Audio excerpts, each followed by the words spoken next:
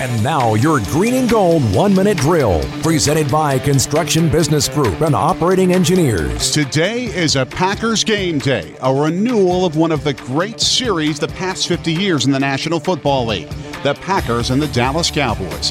This is the 6th time they've played each other in less than 4 years, including 2 playoff games. Coach Mike McCarthy on Wisconsin's Morning News. Dallas and Green Bay obviously has a great history to it. They're always tough games to compete in, and particularly when you go on the road. I mean, that's a big stadium. It's a unique place to play, and we have some fond memories of being in that building. Green Bay is undefeated at AT&T Stadium. They won Super Bowl 45 there.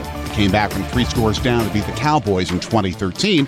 And they beat Dallas in the 2016 divisional playoffs with a 51-yard field goal from Mason Crosby as the clock struck 0. Coverage starts at 1 o'clock with Wayne and Larry's call of the game at 3:25. Listen on 620 WTMJ and on your desktop computer through WTMJ's Listen Live page. Follow along all day with your Packers Second Screen on WTMJ Mobile and join in our Second Screen Facebook Live halftime discussion. Then chime in with Greg Matzik on Packers OT after the game.